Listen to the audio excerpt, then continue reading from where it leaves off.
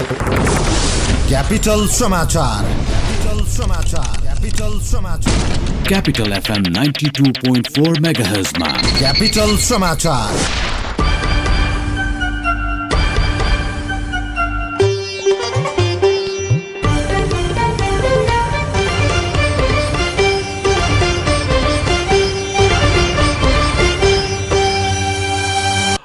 नमस्कार, बिहान 6 बजेको क्यापिटल समाचारमा स्वागत छ। उपस्थित भएका छौं गीता थापा र सन्तोष गन्धर्व। सुरुमा मुख्य समाचार। सत्तारूढ दल नेकपामा आन्तरिक किचुलो बढ्दो, नेपालको प्रस्तावमा ओली लचिलो, प्रमुख निर्वाचन आयुक्तमा थपले अनुमोदन। टुटलद्वारा कर छली करिब 3.5 करोड जरिमाना गराउने तयारी, पठाउमाथि पनि छानबिन सुरु। प्रधानमन्त्री कृषि परियोजनामा व्यर्थै 60 करोड खर्च, आर्थिक अनुशासनमा स्थानीय तह बेप्रवाह। भारतमा लोकसभाको दोस्रो चरणको निर्वाचन आज हुँदै धुलो सहितको आँधीमा परि भारतमा 78 जनाको मृत्यु। र इन्डियन प्रिमियर लिग आइपिएल अन्तर्गत गैराती भएको खेलमा हैदराबादसँग चेन्नई 6 विकेटले पराजित। आफ्नो बेग्लै पहिचान बनाउन चाहनेहरूका लागि capital media group presents 100% productive platform for modeling and fashion. Mr. and Miss SEE Capital Season 2 with productive and effective sessions like modeling and grooming session, fashion portfolio shoot, celebrity interaction, RJ and VJ class, motivational classes, heritage walk, hospitality management, disaster management class. This power-packed training will be provided by well-known personalities of the industry. Mr. and Miss SEE Capital Season 2 organized by Capital Media Group, event managed by 3D Nepal. Come be part of it. First audition 23rd of Chaitra 2075, second audition 30th of Chaitra 2075, third audition 7th of Boisak 2076. Venue Capital FM Thapagaon, New Baneshwar. For quick registration, type MMSC space name, address and mobile number and send it to 33001. For more detailed contact 01 5244 645 9869 577 879. Mr. and Miss SEE Capital Season 2. Be creative, fashionable and yourself.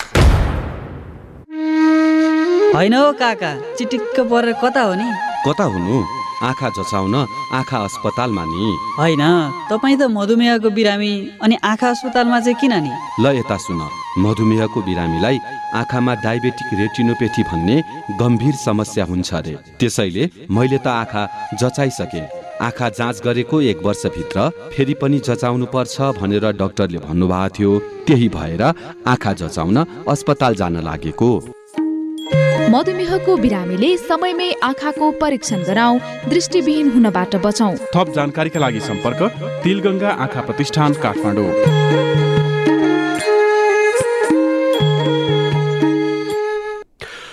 Capital समाचार तपाईँ काठमाडौँमा 92.4 megahertz, मोरङको radio Sarangi 101.3 megahertz र पोखराको radio सारङ्गी 93.8 megahertz सहित देशभरका विभिन्न FM स्टेशनबाट एकैसाथ सुनिरहनु भएको छ।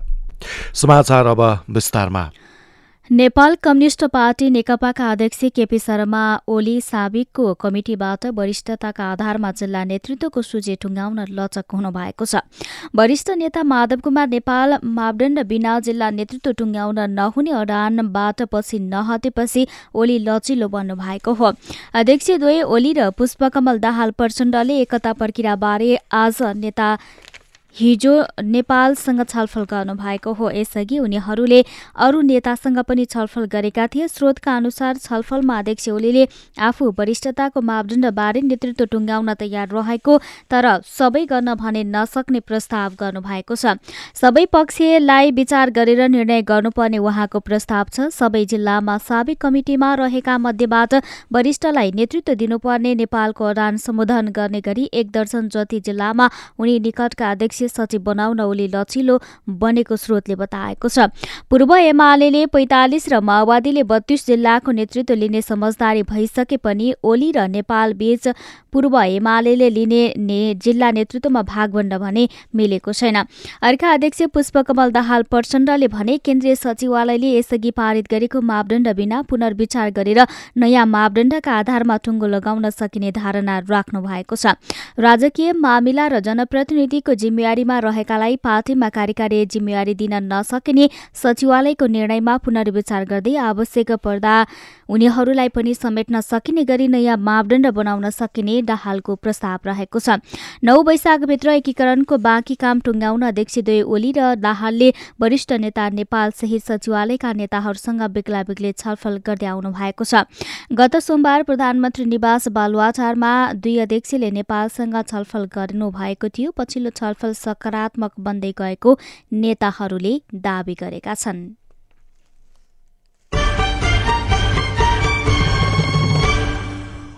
संसदीय सुनाई समितिले दिनेश कुमार थपलियालाई प्रमुख निर्वाचन आयुक्तमा र विष्णुमाया ओझालाई समावेशी आयोगको अध्यक्षमा सर्वसहमत अनुमोदन गरेको छ। बुधबार समितिले थपलिया विरुद्ध उजुरी दिने उजुरीकर्तासँग छलफल सकेर सुनाई गरेको थियो।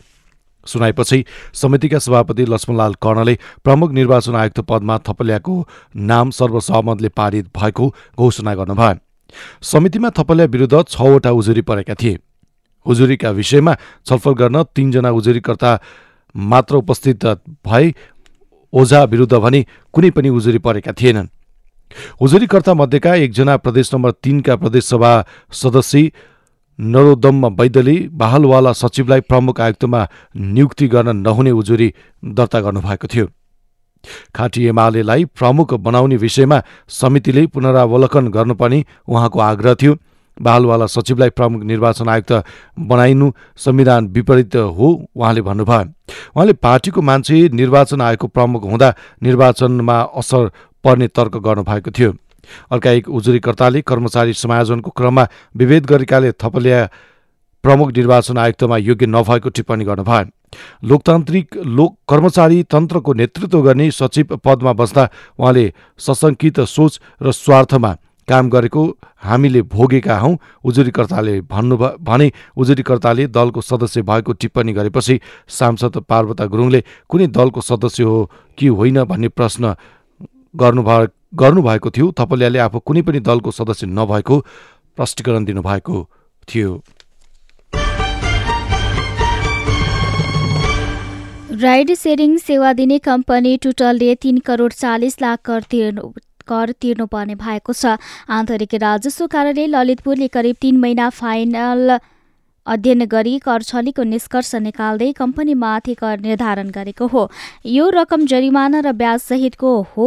राजस्व स्रोतले भन्यो 3 आर्थिक वर्षको मूल्य अभिवृद्धि कर, भ्याट, संस्थागत आयकर र राइडरलाई दिने रकमको अग्रिम कर कति शीर्षकमा कर निर्धारण गरिएको हो। सबैभन्दा बढी भ्याट शीर्षकमा कर निर्धारण भएको छ। दोस्रो बढी कर राइडरलाई भुक्तानी हुने रकमको अग्रिम कर कतिको 15% हो।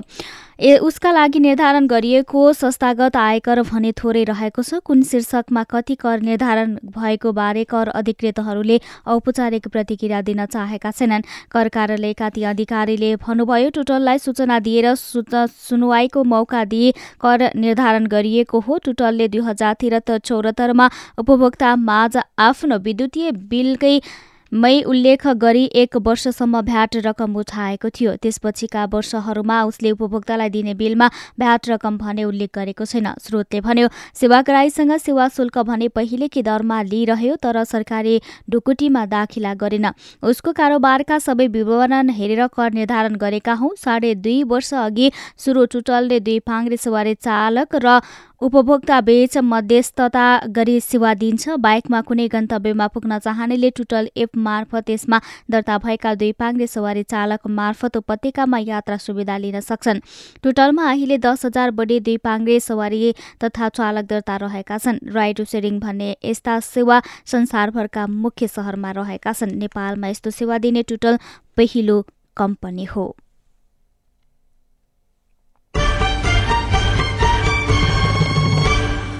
बालोटार स्थित सरकारी सम्पत्ति ललिता निवास र त्यसले चर्चेको जग्गा कब्जा गरेर भूमाफियाले आधा दर्जन व्यापारी घरानालाई बिक्री गरेको पाइएको छ। तत्कालीन भोगाधिकार मालपोतका कर्मचारी, मन्त्री, नेता, मन्त्रालयका सचिव लगायतलाई आर्थिक प्रभावमा पारेर भूमाफियाले व्यापारीका घरानाहरू गोयल, सारडा, चाचान, केडिया लगायतकालाई ललिता निवासले चर्चेको सरकारी जग्गा बिक्री गरेको खुलेको छ। माफियाले घरानिया व्यापारी र शक्ति केन्द्रसम्म पहुँच भएका व्यक्तिलाई बालुवाटारको जग्गामा साझेदार बनाउनुको मुख्य कारण पछि विवाद आउँदा सजिलै सल्टाउन सकिने रणनीति नै हो, अनुसन्धान स्रोतले भन्छ। तर जुनसुकै पहुँच र दबावलाई बेवास्ता गरेर अनुसन्धान अघि बढाउनु भन्ने हामीलाई निर्देशन आएको छ। 2061 सालमा ललिता निवासका तत्कालीन भोगाधिकारबाट एकैपटक खरिद गरेका भूमाफियाले त्यसको केही वर्षभित्रै 2/3 भन्दा बढी भाग बिक्री गरिसकेका थिए। मिनबहादुर गुरुङ एक्लैले कम्पनी तथा परिवारका सदस्यका नाममा 63 रोपनी जग्गा खरिद गरेको ललिता निवास हिनामिना सम्बन्धी अनुसन्धानमा संलग्न एक अधिकारीले बताएका छन्। ललिता निवासको जग्गामा व्यापारीलाई भित्राउने मुख्य योजनाकार भाटभटिनी सुपरमार्केट सञ्चालक गुरुङ, भूमाफियाद्वय डाक्टर शोभाकान्त ढकाल र राजकुमार सुवेदी रहेका छन्। गुरुङ, ढकाल र सुवेदीले तत्कालीन भोगाधिकारसँग 2061 सालमा ललिता निवास परिसरको जग्गा खरिद गरेका थिए। त्यसपछि प्लटिङ गरेर नेता, व्यापारी तथा शक्ति केन्द्रसम्म पहुँच भएका व्यक्तिलाई जग्गा बिक्री गरेको पाइएको छ। प्रतिआना 6 लाखदेखि 8 लाख रुपैयाँसम्म तिरेर उक्त जग्गा खरिद गरेको खरिदकर्ता मध्येका एक व्यापारीले बताए। जग्गा खरिद गर्न माफिया र व्यापारीले Nepal investment bank, century bank, Sanima bank, global IME bank, Nepal bank, Prabhu bank, sunrise bank, Janata bank लगायतबाट कर्जा झिकेको स्रोतले बताएको छ। त्यही समूहबाट सत्तारूढ दल नेकपाका महासचिव विष्णुप्रसाद पौडेलले 8 आना जग्गा पाएको नागरिकले खुलासा गरिसकेको छ। ढकालकी श्रीमती उमाबाट आफूले 6 आना जग्गा किनेको पौडेलले दावी गर्नुभएको छ। प्राप्त विवरण अनुसार गोयल समूहले भाटभटिनीका सञ्चालक गुरुङ, ढकाल र सुवेदी मार्फत 21 रोपनी भन्दा बढी जग्गा खरिद गरेको पाइएको छ। क्यापिटल समाचारमा अब ब्रेकको पालो।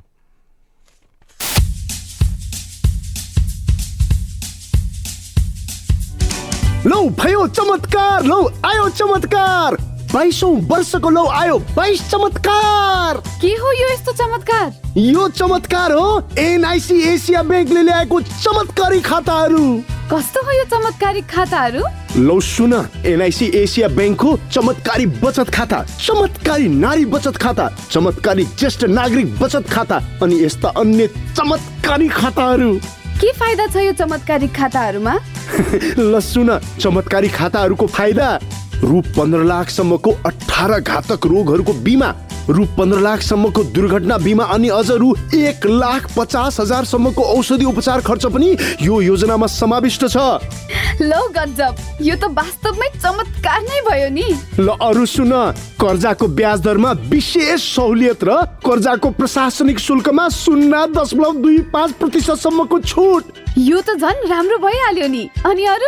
देशैभरि रहेको कुनै पनि ब्याङ्कको कुनै पनि एटिएमबाट रकम निकाल्न शुल्क नलाग्ने, निक्षेप रकमको आधारमा सुन चाँदीको सिक्का पाइने। वाउ, यो त साच्चीकै चमत्कार नै रहेछ। अनि अरु? शून्य मार्जिन डिपोजिटमा निशुल्क लकर प्रदान गरिने र होम ब्याङ्किङको पनि सुविधा। अरु यस्तै अन्य चमत्कारी फाइदाहरू छन्, तर यो योजना सीमित अवधिको लागि मात्र रहेछ। त्यसो भए जाऊ न त, आजै गएर आफ्नो र आफ्नो पुरै परिवारको खाता खोलिहालौँ। एनआईसी एसिया ब्याङ्क पनि, साथी पनि, राम्रो पनि, हाम्रो पनि। NIC Asia.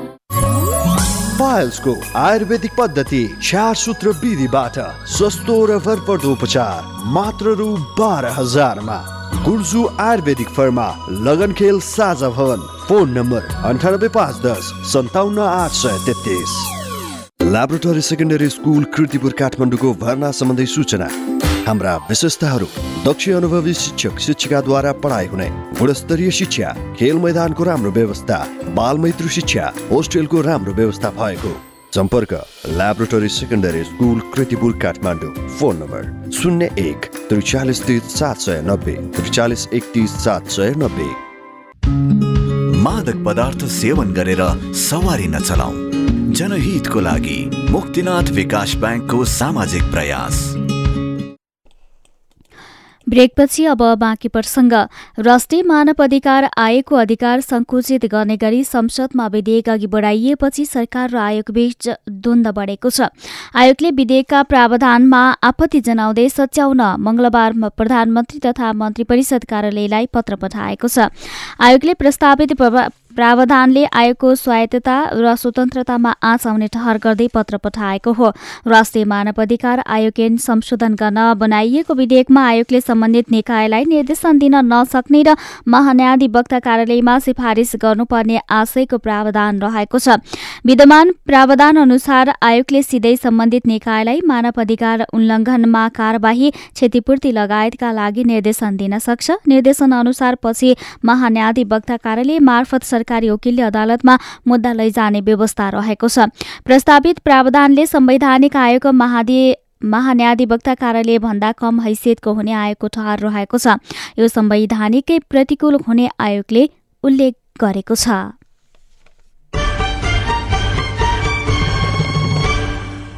सँगै संसदको प्रतिनिधि सभा र राष्ट्रिय सभाका समितिहरूमा सांसदको उपस्थिति कम हुन थालेपछि समितिले कारबाही प्रक्रिया अघि बढाउने तयारी गरेको छ। बिना जानकारी समिति बैठकमा अनुपस्थित हुने सांसदलाई कारबाही गरी समितिबाट हटाउन सक्ने व्यवस्था अनुसार कारबाहीको तयारी भएको हो। संसदको महत्वपूर्ण काम गर्ने दायित्व पाएका समितिमा कोरम नपुग्दा बैठक नै बस्न कठिन हुने देखिएको छ।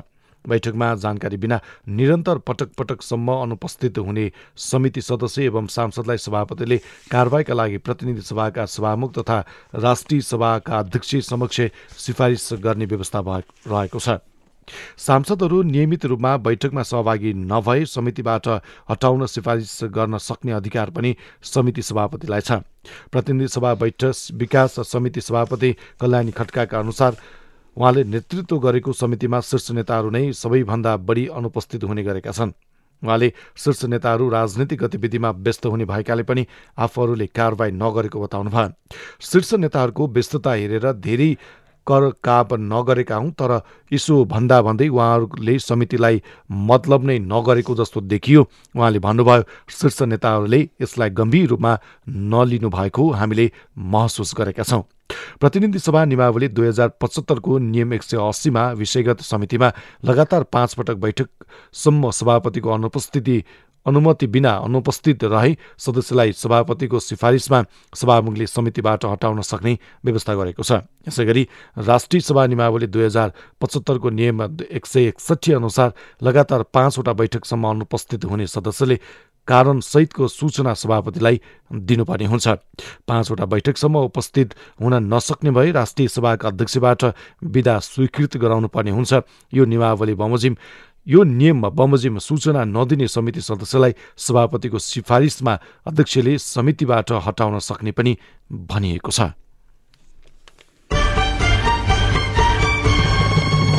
नेपाली कांग्रेसले केन्द्रीय कार्य सम्पादन समितिपछि विभाग समेतको 60 र 40% को भागबण्डाका आधारमा गठन गर्ने तयारी गरेको छ।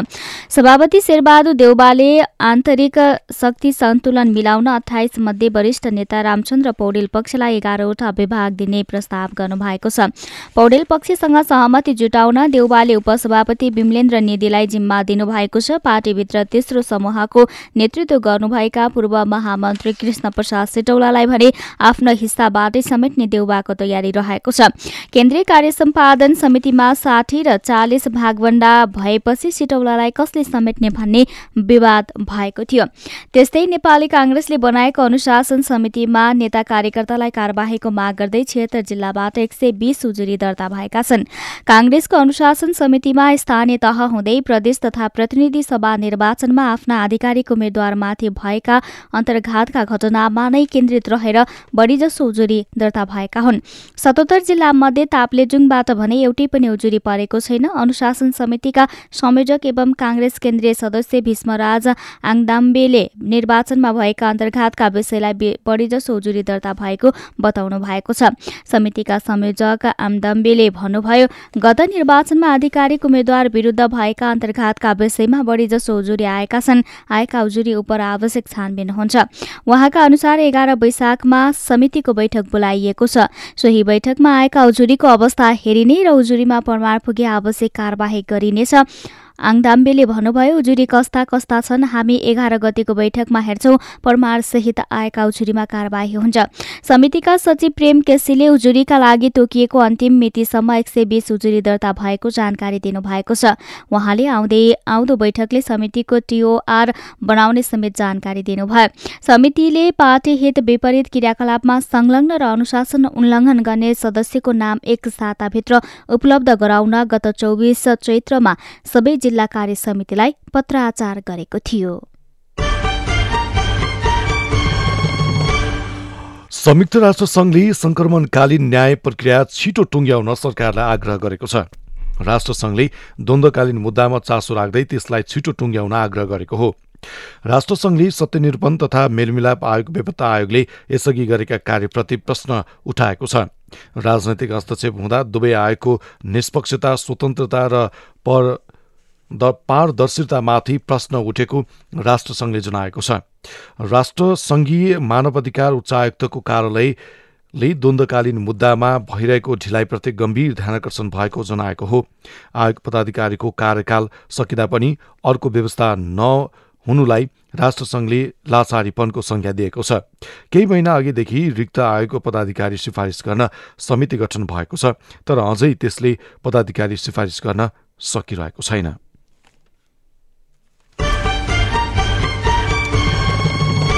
नेपाललाई हिन्दू राष्ट्र बनाउनु पर्ने सहितका 22 बुँदे माग राख्दै चरणबद्ध संघर्षमा रहेको दल राष्ट्रिय प्रजातन्त्र पार्टीले भोलि धर्मनिरपेक्षताको विरोधमा ब्यानर र पोस्टर जलाउने भएको छ।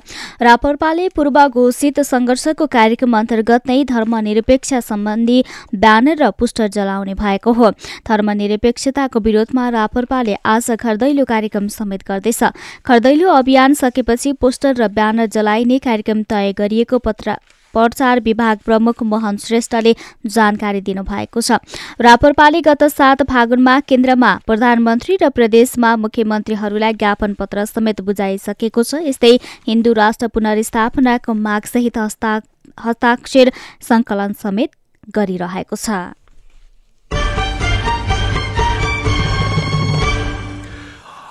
राष्ट्रिय जनता पार्टी नेपाल र संघीय समाजवादी फोरम नेपाल बीच भएको पार्टी एकीकरण प्रयास चिठी आदान प्रदानमै सीमित भएको छ। अहिलेसम्म राजपा र फोरमले दुई पटक चिठी आदान प्रदान गरेका छन्। चिठी आदान प्रदान गर्नु बाहेक राजपा र फोरमका नेताहरूले औपचारिक वा अनौपचारिक कुराकानी गरेका छैनन्। पछिल्लो पटक राजपाले फोरमलाई चैत 26 मा चिठीको जवाब पठाएको थियो। त्यसको प्रतिक्रिया फोरमले अहिलेसम्म फर्काएको छैन। राजपाले फोरमलाई पछिल्लो पटक पठाएको चिठीमा वार्ता र संवादबाट जस्तो सुकै अवरोध पनि हट्ने विश्वास गर्दै दुई पार्टी एकीकरण प्रक्रिया चाँडै निष्कर्षमा पुग्ने विश्वास गरिएको छ। पार्टी एकीकरण गर्न दुवै पार्टीले छुट्टा छुट्टै वार्ता टोली गठन गरे पनि अहिलेसम्म संवाद र छलफल भने गरेका छैनन्।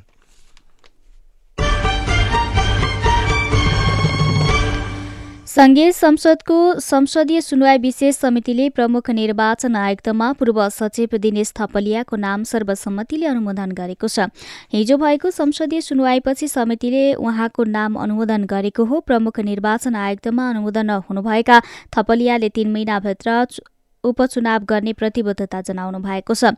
हिजो संसदीय सुनवाई विशेष समितिमा उपस्थित थपलियाले आफू नियुक्त भए उपचुनाव प्राथमिकतामा पर्ने बताउनु भएको छ। संघीय संसद प्रदेशका साथै स्थानीय तहका रिक्त पदमा समेत उपचुनाव हुन सकेको छैन। उहाँले स्थानीय तहसम्म निर्वाचन आयोगमा पुर्याउने कार्ययोजना समेत पेश गर्नुभएको छ। उहाँले निर्वाचन कम खर्चिलो बनाउने, सूचना प्रविधि मन्त्री बनाउने, विद्युतीय मतदानको व्यवस्था मिलाउने लगायतको प्रतिबद्धता गर्नुभएको छ। प्रदेश नम्बर 2 ले आफ्नो प्रदेश सरकार र प्रदेशभित्रका स्थानीय तहका कर्मचारी भर्ना सम्बन्धी विज्ञापन नगरिदिन लोक सेवा आयोगलाई आग्रह गरे पनि स्थानीय तहको पदपूर्ति भने नरोकिने भएको छ। प्रदेश नम्बर 2 का मुख्यमन्त्री लालबाबु राउतले लोक सेवा आयोगलाई मंगलबार पत्र लेख्दै प्रदेश र सोभित्रका स्थानीय तहमा कर्मचारी भर्ना विज्ञापन नगर्न आग्रह गरेका थिए। तर स्थानीय तहका लागि कर्मचारी भर्ना भने नरोकिने बताइएको छ। संघीय मामिला तथा सामान्य प्रशासन मन्त्री लालबाबु पण्डितले प्रदेश सरकारले आफ्नो प्रदेशका लागि कर्मचारी भर्ना सम्बन्धी विज्ञापन नगर्न आग्रह गरे पनि यसले स्थानीय तहमा रिक्त कर्मचारी भर्नाका लागि कुनै असर नगर्ने बताउनु भएको छ। भूकम्पपछिको पुनर्निर्माणमा राष्ट्रिय पुनर्निर्माण प्राधिकरण आफ्नो लक्ष्य अनुरूप प्रगति गर्न असफल देखिएको छ। प्राधिकरणले तयार गरेको क्षेत्रगत योजना र वित्तीय प्रक्षेपण अनुसार 2 वर्षभित्र निजी आवास, 3 वर्षभित्र शैक्षिक तथा स्वास्थ्य संस्था र 5 वर्षभित्र पुरातात्विक तथा सांस्कृतिक सम्पदाको निर्माण सम्पन्न गर्ने लक्ष्य राखेको थियो। भूकम्प गएको करिब 4 वर्ष र प्राधिकरण स्थापना भएको 3 वर्षमा 60% समय समाप्त भए पनि समग्र क्षेत्रको कामले भने आधा पनि प्रगति लिन सकेको छैन। 2 वर्षभित्र निजी आवासको निर्माण कार्य सम्पन्न गर्नु परेमा तोकिएको अवधि समाप्त भइसक्दा निजी आवास 8,22,909 रहेकोमा 2,68,585 अर्थात् 32.63% मात्र काम सम्पन्न भएको महालेखा परीक्षकको कार्यालयले जनाएको छ। कृषि क्षेत्रको उत्पादन र उत्पादकत्व बढाउन सुरु गरेको प्रधानमन्त्री कृषि आधुनिकीकरण परियोजना मनपरी ढंगले खर्च गरिएको छ। प्रधानमन्त्रीकै नाम जोडिएको उक्त परियोजनामा पौने 61 करोड रुपैयाँ व्यर्थैमा खर्च गरेको भेटिएको हो। महालेखा परीक्षक कार्यालयको 56औं वार्षिक प्रतिवेदन अनुसार आयोजनाले अनावश्यक संरचना तयार गरेर प्रशासनिक फर्निचर, मेसिनरी औजार र सवारी साधनमा खर्च गरेको पाइएको छ। उता मुलुकभरका स्थानीय तहले गत आर्थिक वर्ष केन्द्र सरकारबाट उपलब्ध वित्तीय समानीकरण अनुदानको रकम मन लाग्दै खर्च गरेको पाइएको छ। महालेखा परीक्षक कार्यालयको 56औं प्रतिवेदनले आर्थिक वर्ष 2074-75 मा स्थानीय तहलाई उपलब्ध गराएको समानीकरण अनुदान र सवारी साधन खरिददेखि जनप्रतिनिधिको सेवा सुविधा लगायतमा खर्च गरेको औँल्याएको छ।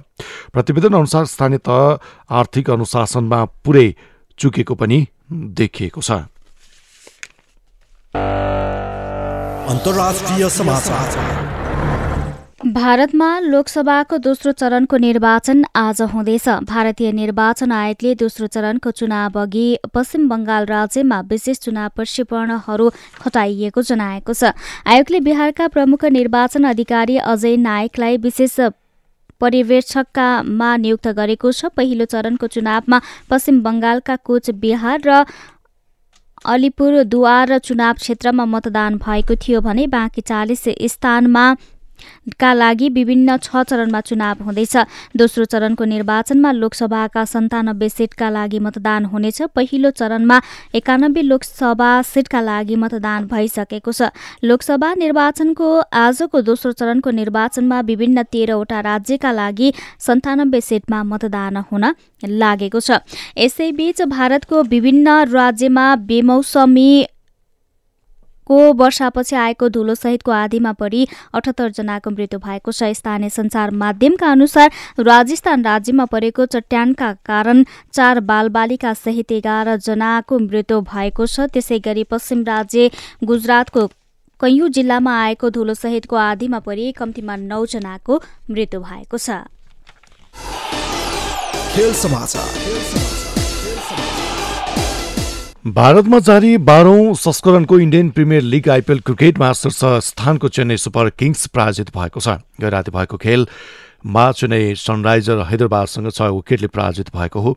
राजीव गान्धी क्रिकेट स्टेडियममा चेन्नईले दिएको 133 रनको सामान्य लक्ष्य घरेलु टोली हैदराबादले 16 ओभर 5 बलमा मात्र 4 विकेट गुमाएर पूरा गरेको छ। यसअघि टस जितेर पहिले ब्याटिङ गरेको चेन्नईले 20 ओभर खेल्दै 5 विकेट गुमाएर 132 रन बनाएको थियो। चेन्नईका लागि फाफडु प्लेसले 45 रन जोड्दा सेन वाटरसनले 31 रन बनाएका थिए। हैदराबादका राशिद खानेले भने 2 विकेट लिएका थिए। खेल समाचारसँगै बिहान 6 बजेको क्यापिटल समाचार सकियो। अन्त्यमा मुख्य समाचार। सत्तारूढ दल नेकपामा आन्तरिक किचलो बढ्दो, नेपालको प्रस्तावमा ओली लचिलो प्रमुख निर्वाचन आयुक्तमा थपले अनुमोदन। टुटलद्वारा कर छली करिब 3.5 करोड जरिवाना गराउने तयारी, पठाउमाथि पनि छानबिन सुरु। प्रधानमन्त्री कृषि परियोजनामा बिर्थे 60 करोड खर्च, आर्थिक अनुशासनमा स्थानीय तह बेप्रभाव। भारतमा लोकसभाको दोस्रो चरणको निर्वाचन आज हुँदै धुलो सहितको आँधीमा परि भारतमा 78 जनाको मृत्यु। र Indian Premier League IPL cricket अन्तर्गत गैराती भएको खेलमा हैदराबादसँग चेन्नई 6 विकेटले पराजित। हवस् त अहिलेलाई क्यापिटल समाचार सकियो। अर्को हाम्रो समाचार बुलेटिन बिहान 8 बजे प्रसारण हुनेछ। यस प्रसारणबाट गीता र सन्तोष बिदा हुन्छौँ। नमस्कार।